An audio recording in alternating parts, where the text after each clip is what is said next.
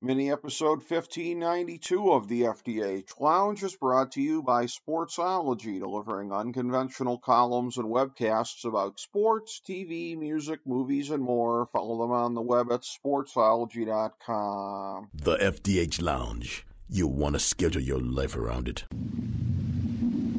A long time ago, on a gloomy, wet Cleveland spring night, two men stand alone amidst the late-night drizzle. Their voices echo across the vacant station parking lot as they debate the merits of the great American radio show that have been missing for far too long. On that night, an idea was born. That idea became the FDH Lounge.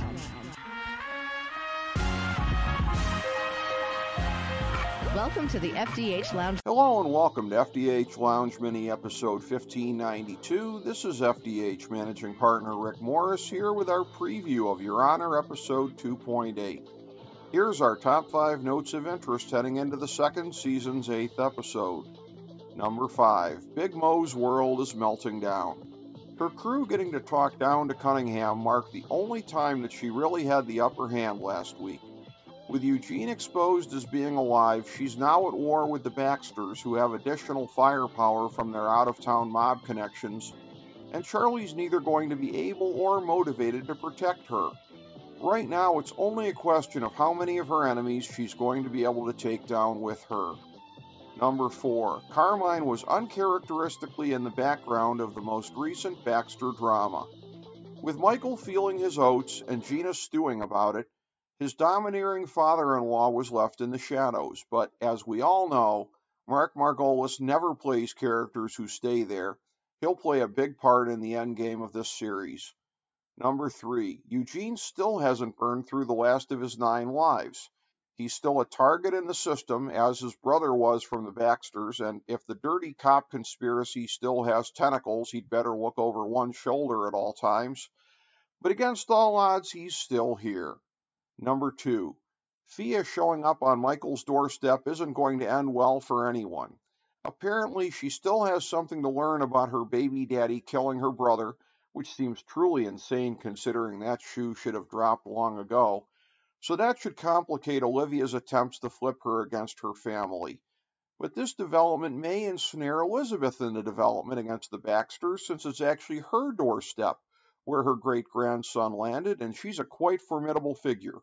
More of her in the last 3 episodes, please. Number 1. Before Michael accidentally betrayed Charlie, Charlie betrayed Michael, maybe accidentally. Big ups to our friend Michelle, who called us after episode 2.6, sensing that Charlie tied into the web of dirty cops who murdered Robin. Her theory seemed a long shot, but was possible because, in many instances, this show seems to be making it up as they go along. Contrast this to what we learned from our friend, the great TV critic Kimberly Potts, who told us in our preview of the final half season of Better Call Saul that the creative team labored long and hard to make sure that nothing they did would affect the accuracy of how you viewed the companion show Breaking Bad. Here, just imagine rewatching season 1, knowing all along that Charlie, at best, screwed up and helped get Robin killed, and kept that information from Michael. You can't do it. And think back to episode 2.5, not long ago, when Charlie learned that Michael blabbed about his help while in a state of shock after Adam's killing, and how anguished that Charlie was about his friend's betrayal.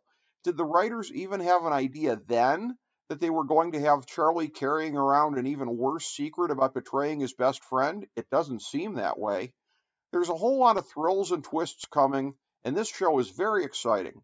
But right up until the end, the lesson seems to be, don't pull that logic thread, because you may not be satisfied with how it unravels. Thank you for joining us for this mini episode of the FDH Lounge.